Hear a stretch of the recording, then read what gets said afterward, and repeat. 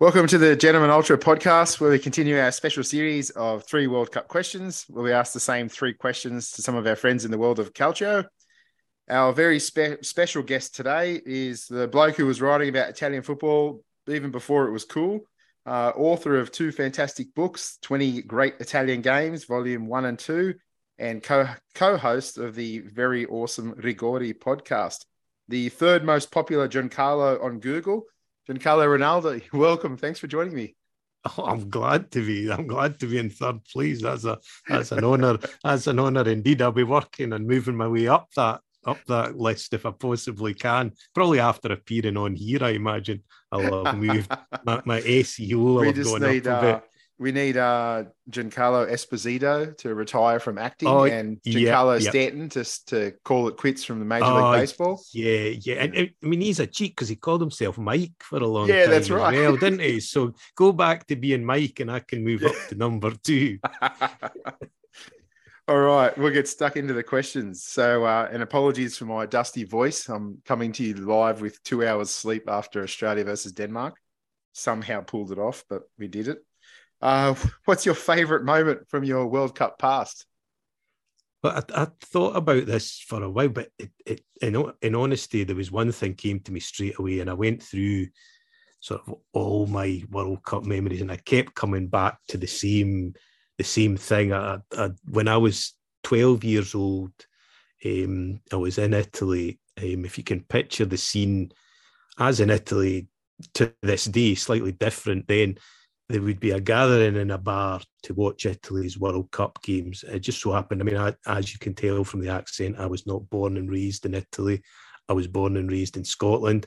But we used to go every summer back to Barga, little village in Tuscany, where the family came from, to see relatives, to visit friends. It was always more special when it was a World Cup year. And this is the first World Cup that I can remember being in Italy for. Was the 1982 World Cup, and we left Scotland after the what were effectively the quarterfinals, the group stage. So we were in Italy for the win over Poland, and then for the final itself. Now we've got friends that have a bar in a little place called Fornaci di Barga, which is near to Barga.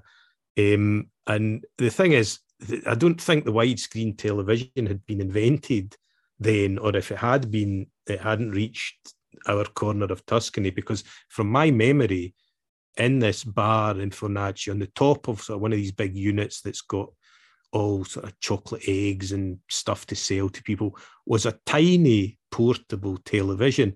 And yet, without a word of a lie, there must have been, I don't know, 60, 70 people in this, rows of seats for people to watch the World Cup final on this. So I was there, 12 years old, with my dad, my uncle, other relatives, friends, watching this game. Now, when we left Scotland, the pundits, the UK media was very down on Italy, although they had, beaten Brazil, beaten Argentina, kind of turned them around. But I could still remember after the group game with Poland, somebody saying, oh, well, we'll see nothing of these 2 teams in the World Cup. Rest easy, they won't be going very far. And of course, as it turned out, they met in the semi-final and Italy went on to the final.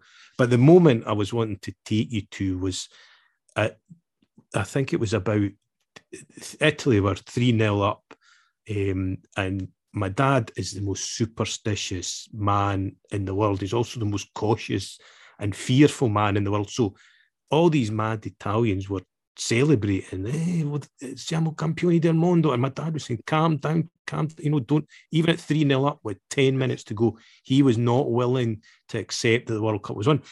If you remember, West Germany scored, Paul Breitner scored to make it 3-1. That was proof to my dad that he was right. Watch out, boys, his comeback is possible. So comeback's afoot. Yeah. So when the final whistle blew, they had a giant bottle of spumante, I presume, that they were going to celebrate with. And they cracked this open and they sprayed it all over the place. And then, because my dad had been so nervous, they turned it upside down and put it down the back of his shirt. So his shirt was soaked through with spumante. And anyway, we celebrated. We went back inside, out in the streets, cars, horns blaring, all noise up the main street of Fornacci. We went back inside because we wanted to see Dino Zoff get the trophy, and he lifted it in the air. And I can still remember, I mean, I get emotional even talking about it now. I don't know how many, 40 years on, I can feel tears forming because it was such a thing. We'd left. Italy had no chance. They were defensive. They were rubbish. I grew up in an era where Italian football was really looked down on in the UK because it was seen, Catenaccio still carried that stigma, and it was seen as very negative defensive football. So we went back inside to watch the trophy, but he was so excited, and then went outside, and I can remember saying to him, we showed them, Dad, we showed them, didn't we? And my uncle had changed his plans. He was meant to leave 2 or 3 days earlier, but he changed his plans to stay on. So he was driving after that through the night to get to a cross-channel ferry to get back to Scotland, to get back to the UK. And as we were there, you could hear somebody took the bells out of the church in Barga and started running down the hillside, clanging these bells. And as I say, cars were going by, red, white, and green flags out the top of them. So I don't think even if I live to be 102, I don't think I'll top that as a World Cup moment. It meant so much because I was already a big defender of Italian football, a big fan of the Azzurri, and this was the crowning moment. I was 12 years old, which I always think is like a gateway from sort of youth to adulthood as well. And the next year, my nonno passed away. So it was the last World Cup that I got to watch with him. He wasn't in Italy, he was still in Scotland, but I'd watched previous games with him as well. So it was such a perfect moment that, as I say, I don't think there'll ever be, I've seen Italy win another World Cup, and that was brilliant too in a different way. But just the moment that I had being in Italy, being with my dad, being with friends, and as I say, in Italy being so vilified at the start of the tournament, really, as I think somebody said it would be better if the World Cup went to hell than it went to Italy, was one of the quotes that my dad remembered. And as I say, we were just outside this little bar, arms round one another and crying like babies, really, at Italy winning the World Cup. And remember, that had been, that was the first in our lifetime. That was the first one for another, was it 44 years or something? So to me, that was the greatest moment, and I doubt I'll ever top that. Yeah. Oh, that's beautiful. That's beautiful. Yeah. Had you watched 70? Can you remember watching much of 78 with your nonno or with your dad? I don't remember 78 so much because those games were quite late at night, and I was only 8 years old, so I wasn't allowed to be a naughty boy and stay up for much of the games. I remember some of the aftermath from them. I remember the banter at school. Then I can remember 80 definitely was European nations in Italy. Got very vivid memories of that. My uncles going bananas when you may remember Italy beat England in that, and 1-0 Marco Tardelli scored the goal.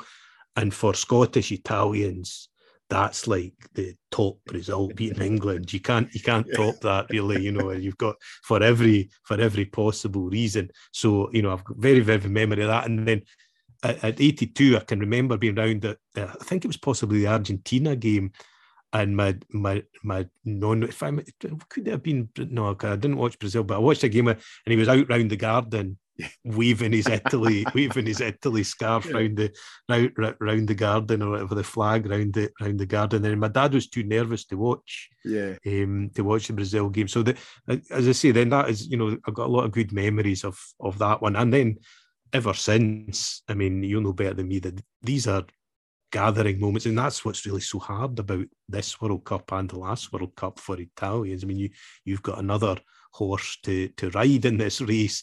Scotland's not there either, so I'm all out for Qatar. It doesn't mean anything to me, So that's hard to take. But those things they're such great gathering points as well. It's an excuse to get all the salami, mortadella, prosciutto, whatever you can find, a nice bottle of red, a coffee. I mean, I know for you, it's often at breakfast time, so or the middle of the It's night. never It's stopped like, anyone before. So. no, that's good. I'm glad to know that spirit is global. I think that spirit's global, and I think I've told you this story before. I've certainly told it to other people that the last time that Italy, when they got knocked out of the last World Cup that they were in, my daughter said to me, "Oh, Dad, what's going to happen to my cold meats now?" She said, because this was every game I was putting on a big flat, and she was loving it. I mean, she's vegetarian now, so she wouldn't love it now, but she loved it then. Yeah. And we put on this big spread of bread, cheese, cold meats, whatever, coffee, and it was just great. So, it's, the socialising is so much part of a major tournament for Italians that it's a crying shame to miss out now.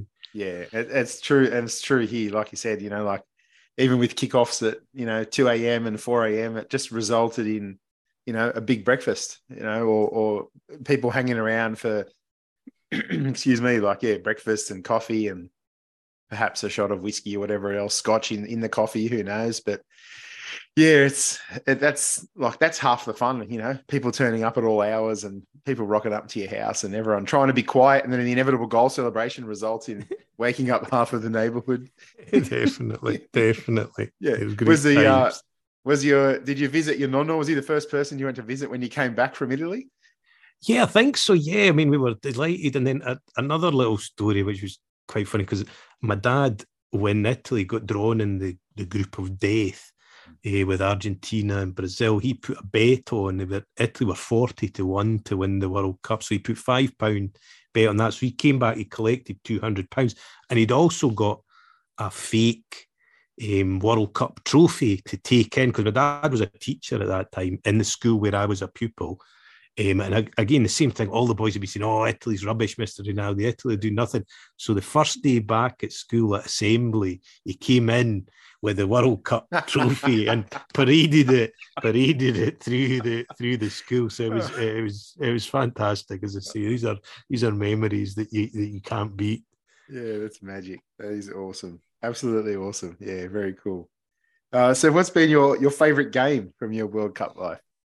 Well, I mean, I'll be a bit of a broken record, but I mean, Italy, Brazil at that World Cup was just, again, it felt like I mean, maybe with hindsight, maybe I'm adding more significance to it, but I think still, even from a Brazilian point of view, it's seen as a watershed game in the history of the World Cup, because I think it was Brazil were the free-flowing samba side or whatever, although, they could defend too, let's not be too, but, they were sort of always, we'll score a goal more than you do. And they'd come through.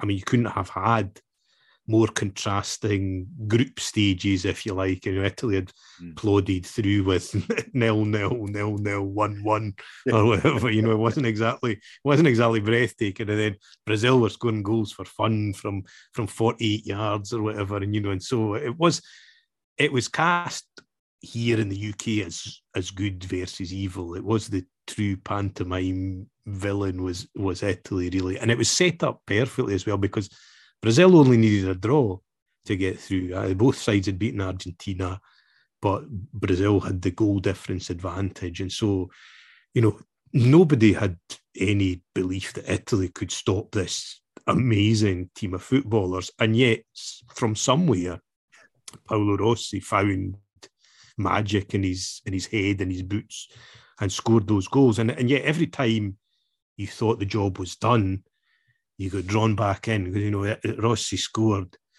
Socrates equalised, and then Rossi scored again, and then it took a bit longer that time. And you could see, I think, when Falcao scored to make it 2-2, there was a mix of joy and relief on his face. And at that point, if it had been Italy in that position, they would have brought on 3 defenders, taken off. They would have made tactical adjustment. But Brazil, I think, thought that, they could go on and win the game, and I salute them. I admire in some ways that approach, but they hadn't counted on Paolo Rossi again, popping up with another goal. Then, as a Fiorentina fan, Antonioni scored a perfectly good 4th goal that was disallowed. So to me, that game was 4-2, and that was Italy through. It was just the ding dong nature. I didn't see I'm not old enough to remember the 4-3. I was only, what would I be, 6 months old, the 4-3 semi-final with West Germany, the game of the century. My dad and my uncles sat through that and said, that was just unbelievable because Italy had done what Italy always did, scored early, defended long and hard, and then lost a goal in the final minutes to take it to extra time, and then just boom, back and forward. These, 4-3 it finished. That must have been something. But in my lifetime, as I say, and just again, the teams that were involved, growing up in the 70s, Italy were much maligned as a team, as were the club sides. They were seen as very defensive, very negative, all the dark arts. And then, my uncle make me laugh because when Brazil came on, suddenly the samba drums would start playing and everything was beautiful and everything was light. And I can remember many years later, there was a competition on the BBC to nominate your best Brazil goals ever.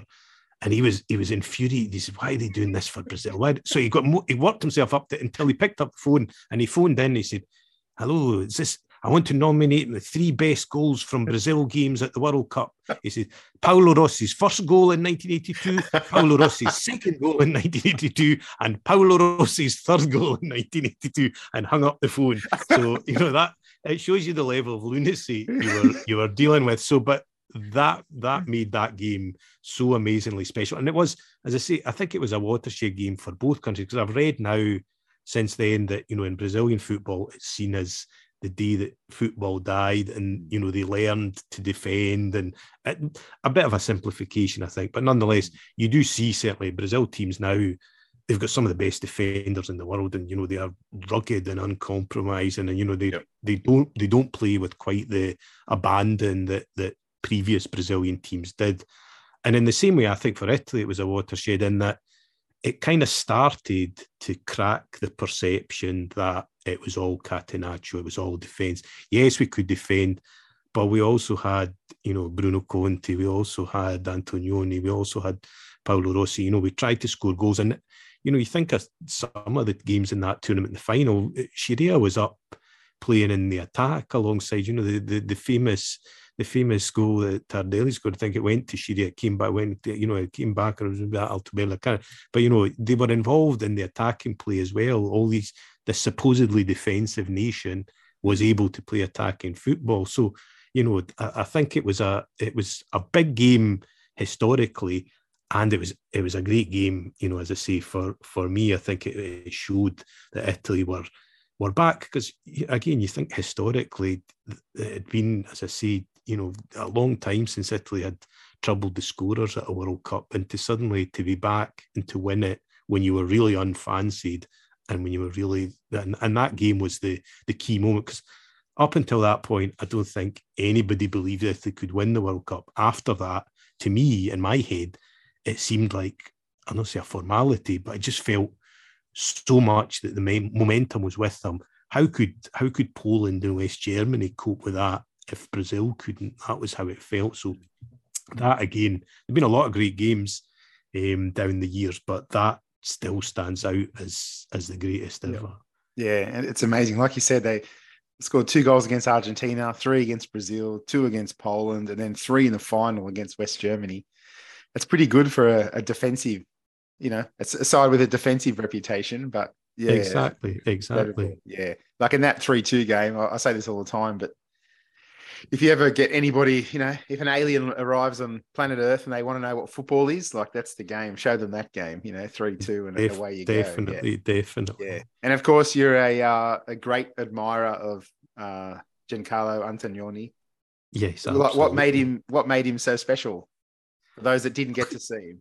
Oh, just, his balance. I think he's a type of player that we don't have anymore in football. So you really need to go back. He was the classic, to me, if you wanted to sort of Google playmaker, number 10 playmaker, he would, in my head, he would come up number 1, because he just had that poise, balance. When he burst through, they called him the boy who plays looking at the stars. And I think that summed him up, really, that, he always had his head up. He was always looking at it. And it wasn't. I mean, I saw him again. The mind plays tricks, because I saw him again. The mind plays tricks because you're young. But the Fiorentina did pre-season in Barga, where my family's from, for a few seasons, and they were there. I think the season after they won the World Cup.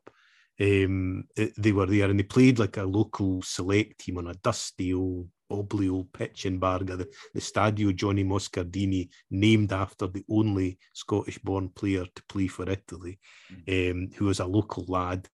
But anyway, they played on this pitch, a boiling hot day, sun's beating down, we're sort of grabbing onto the fence outside, and I mean, I'll tell you, there were 21 people playing one game and one person playing something else from another planet, because you could throw the ball at them, as I say, on a pitch that was, if your back garden was in that state, you'd be embarrassed.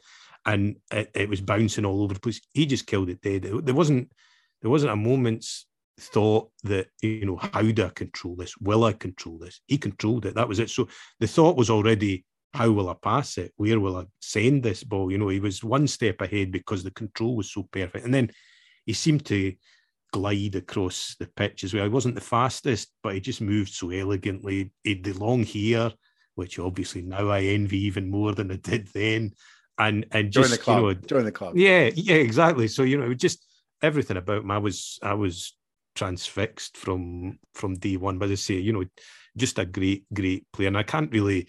I don't think there's anybody now that even comes close to playing like him. That's not to say that, there aren't players that are even better than him now. Of course there are, but just that style of play, that sort of playmaking role just doesn't exist anymore. And now he would be much, he'd be physically bigger, stronger. He'd probably have been in the gym, for 1,000 sessions to build him up or whatever. But there was something...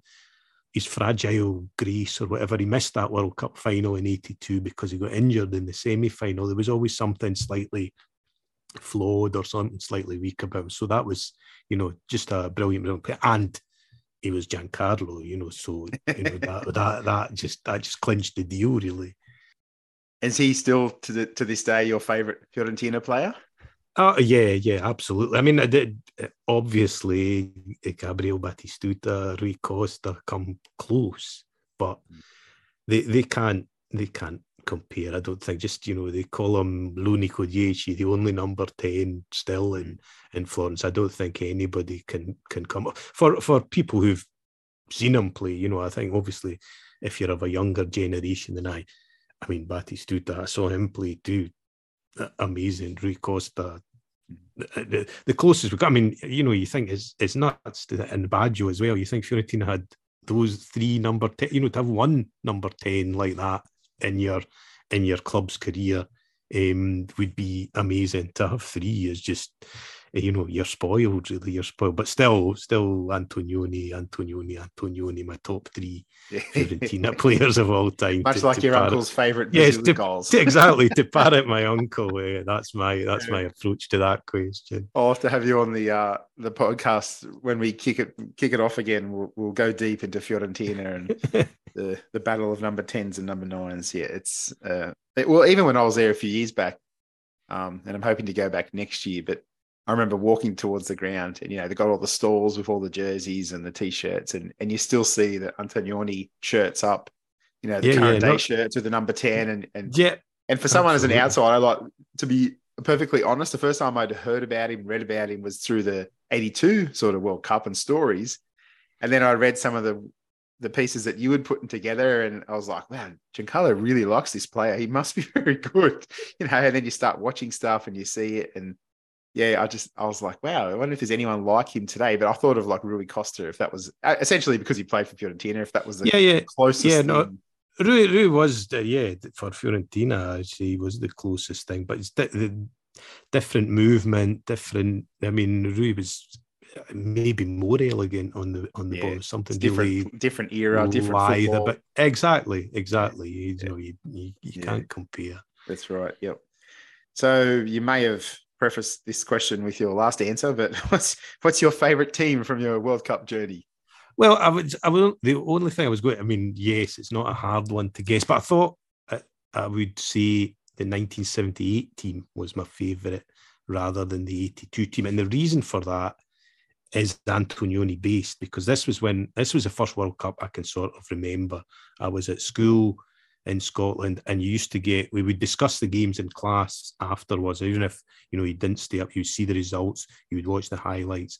It was the first World Cup that kind of was in my consciousness, and it was also the first World Cup where I knew I wanted Italy to win. And so when they went out to Holland, that was it. There were things called Dutch crisp bakes. I would not eat them for months after this World Cup. But what hooked me on that team was, at various stages in Italy's history, they've had a blocco, a group from one particular team. But that 78 team had the blocco Juve. And so I was coming to the national team for the first time, really. And this was it. It was 9 Juventini and 2 others. Now, the other one was Mauro Berlucci of Bologna. So, and no disrespect to him, a very decent player, played plenty of times for Italy. But Antonioni was a different thing. So, and being, I think, a contrary sort of so-and-so, I thought, well, am I going to support these 9? I mean, technically, if you want to go back, I think Paolo Rossi was registered as a Lanerossi Vicenza player, but we all knew he was a Juventino in waiting. So, so effectively, Zoff, Scirea, Gentile, Cabrini, Tardelli, Causio, Bettiga, it was Juve. It was Juve, but how good. It was a smattering of, it was essentially like a Turin-based Italian team, because it was like 5 or 6 Torino players there as well, wasn't there? How good was Antonioni to be the one non-Juventino in that team? So that kind of piqued my interest already. And it's funny because I think if everywhere around the world, I think Italians, especially abroad, there are a lot of Juventus supporters. So even in my group, wasn't that common to be a Fiorentina fan, mostly when we gathered. So there was always this club prejudice going on in the background as well, where, Antonioni's not so good, and everything was expected of Antonioni because he was the most creative player. So if he let the side down, it was, quello della Fiorentina, And as I say, he was the scapegoat because he was the only one. The rest of them were going back to Juve, whereas he was the only one. So, I mean, I think for 4 of those World Cup, 3 or 4 of those World Cup games, it was effectively 9 Juve players plus Bellucci and Antonioni. And Bellucci played for Inter, did he, at one point as well? Yes, I think so. Yeah, I think so. But at that time, he was at Bologna, as I say. Yeah. And, he was a good, hard-working player, but not the kind of guy when you're 8 years old that's going to make you fall in love with football. whereas Antonioni definitely was. And as I say, I think it was just something that I thought, well, it would be easy to support Juve's winning everything, blah, blah, blah. So, maybe I could have done that. Maybe my life would have been a lot easier if I had done that. But instead, that 78 team was the first one that really I remember feeling so sad because they won all their group games. I mean, that's almost unheard of in Italian football history at that point. I mean, we did do it again, but, at that point, they won, they beat Hungary, they beat France, they beat Argentina, the host nation. And you're just thinking, this is amazing. And then it was only, they got through, I think, with hindsight, maybe they started too well. and they kind of ground to a halt, and there was another little mini group, and they couldn't get enough of that. And then I remember them losing to Holland, losing to Brazil, and these were the games where Dino Zoff couldn't get off the ground. There was shots from, I don't know, 20, 30. Ari Hahn, I think, was one of them. I can't remember the other one, but these shots just went battering in, passes off. So it was heartbreak in the end, really.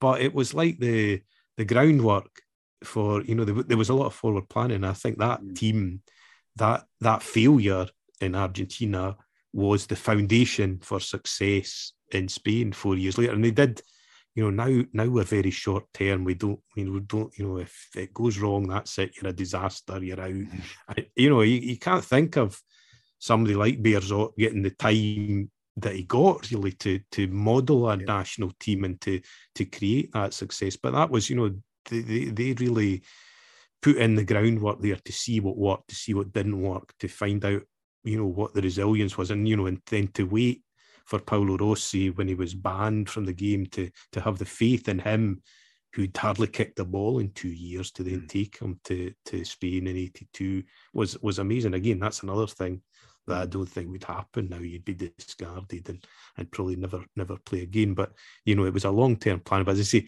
the biggest thing about 78 to me was that there was this one guy, I thought, he must be something amazing. So that was it. And as I say, and then I picked that team, and that was it. The rest is a history of suffering for about 40 odd years and it's more. It's incredible because there's one Milan player, one Lazio player, one Roma player, one Vicenza, one Inter player, and one Bologna player, and the rest of the squad is Juventus and Torino. And Bearzot was Torino coach, wasn't he? So you think he'd lean more towards. You think so, but then, you know, that was the championship Serie A was telling you something. Juve won the title however many times, and you know, every 2 years or so they won the title back to back throughout the 70s. That was my youth was you know, who's leading Serie A. It'd be Juve, you know, and that was it. And then and then they'd let you down in the European Cup. That was the traditional pattern, because you know that was the sort of the 70s and 80s were great times for English teams in Europe. So generally, you would find that Juve would go in and then Juve would go out. Really, that was all there was. That was all there was to that. But yeah, no, and that was probably that might have been the last real block that the national team had, but they did used to do that. Fiorentina actually once provided, if you can believe it, a block for the national team when they won the Scudetto, and then Inter as well. You know, they were, and the great Torino side obviously was, but yes. I think they had 10. I think they had the maximum that ever played for Italy was 10 out of 11 from the great Torino side. But nonetheless, that Italy team when I was growing up was, you know, 8 or 9 Juventini plus a couple of others. Yeah, it's interesting because Cabrini went to the World Cup with 0 caps. Scuderia only had a handful as well. I think he had from memory. But Rossi went there with 0, and I think Cabrini come back with the Best Young Player award. Yeah, and then you fast forward 4 years to 82, and it's there's about 6 or 7 Inter players by that point. Yeah. Scuderia is obviously more experienced as they sort of all are. Yeah. But there's predominantly Juve and Inter across the squad. There's also 3 Fiorentina players. That's 4 Fiorentina players. That's heady days. You got Massaro, Graziani.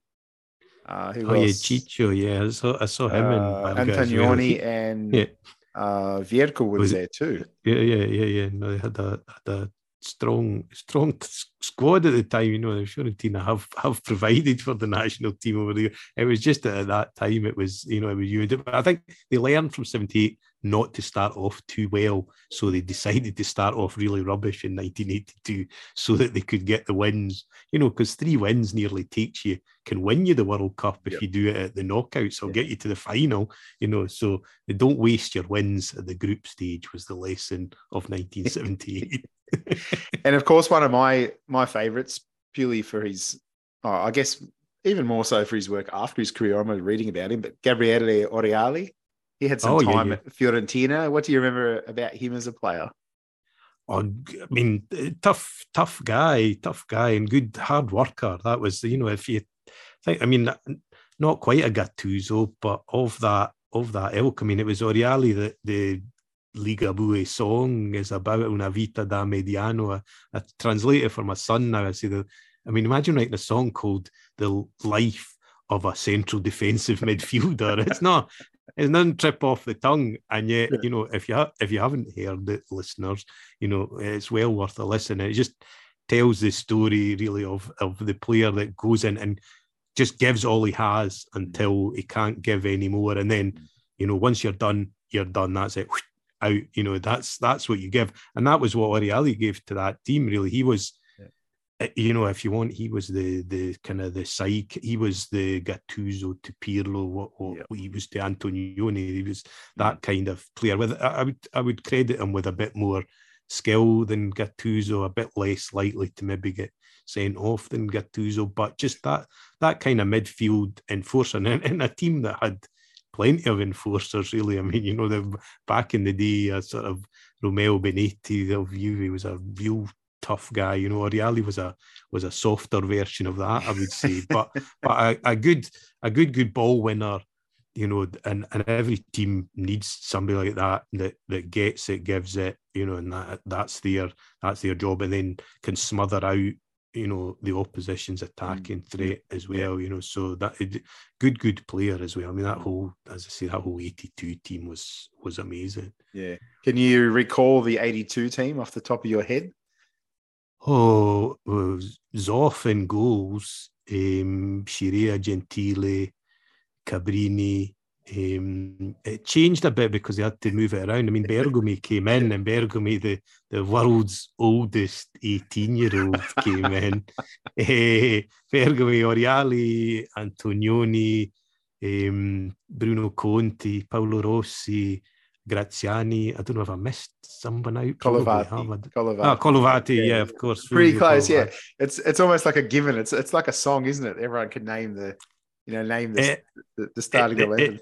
No, it is, because it just that was, I mean, ingrained in your mind. Whereas now I would find it much harder to remember, probably. But I think just at that stage of your life, when you're unencumbered by other distractions that life throws at you, when you know the World Cup was everything. When I was 12 years old, there was nothing else to worry about but the World Cup. Now there's so many other things, but at that stage of your life, it's just those. So you'll always, I think, those teams will always be stuck in your mind much more clearly than, you know, I probably struggled to name you the current Fiorentina team as well as I remember the chops and World Cup team. Chops and changes so much. Yeah. I always just remember the poster being up in the garage. My dad had the team poster, and just always as a kid looking up to it and just thinking, oh wow, they're like gods, you know. Like it's like a different level. Yeah, I had that in the house for a long time, and we actually I had Antonioni's autograph as well, because he, as I say, came to Barga for this pre-season. There was a ticket or something from somewhere that we got him to sign, so that was stuck on top of Antonioni in that line. I think we had obviously it wasn't the final lineup. It must have been maybe the semi-final team. They had the picture of the poster on the wall, and I had that right through. I think I took it from when I was living with my mum and dad, to when I moved into my first flat, to when I moved into my only now is it rolled up somewhere. I need to unroll that and get it back in the living room here. I've lived without it too long. I remember Francesco Graziani came out and he played in the old NSL, the National Soccer League in Australia. Yeah. He came and played like 2 games for Apia, and it was like it was the equivalent of like Del Piero coming to Sydney FC in the A-League. Yeah. Like, oh wow, he's real. It's a real person. Like, he's not just on TV and from amazing. Amazing. Old games I've watched. This is I was only 10 at that stage, but I remember that happening. But yeah, very cool. Well, it's been so great to chat and so awesome to share some of those very cool memories. It's a privilege. Thanks again. It was a pleasure. It's a delight to reminisce about these things, especially this year when Italy's not there. This is how I've occupied myself during the whole World Cup. All we've got is nostalgia, so it's lovely to wallow in it for a wee while. So thanks again, Giancarlo. And I forgot the all important question. Just let everyone know, where can people find you and all your work? Oh yeah, of course, yeah. Can't forget about so that. Excited. We get so excited, we get carried away about the self publicity. I'm always on Football Italia website. You can find me there, as you mentioned kindly, the Rigore podcast. I do that with my cousin, another mad Azzurri fan who has put on a set of blinkers for this month. He will not even speak of Qatar. He will not mention the World Cup. He does not believe it is taking place. My cousin Marco, soon to be banned from Twitter too. Get it? Yeah, that's right. Yeah. He's going to be shot by the Venezia.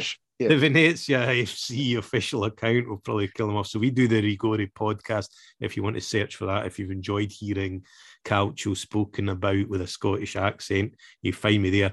I'm still on Twitter, Jinkers, Ginkers, there to be insulted when Fiorentina lose, and various other places as well. But you mentioned the books that I've got. They're still available to order on Amazon as well. So, and they're a great read. Both of them are fantastic reads. Highly recommend them. Good. Well, as I say, and always up for a debate on social media, as long as you keep it. Remember that there are some bigger things than football, in the world. And, and the bigger things than football and selling shirts. Exactly. Is that right? Exactly. Yes, definitely. Yeah, definitely. Especially if Pete Doherty's involved. Yeah, that's correct. All right. Thanks again, Giancarlo. No problem. That was a fantastic conversation with Giancarlo. So many great stories and hilarious memories there. I love the one about his uncle in particular. Thanks for listening to the series. I hope you're enjoying it. Please don't forget to rate and review and share the podcast where you can. Every little bit helps. You can find plenty more Calcio stories, nostalgia articles, including Giancarlo's work on gentlemanultra.com. Thanks for listening. Take care and enjoy your Calcio.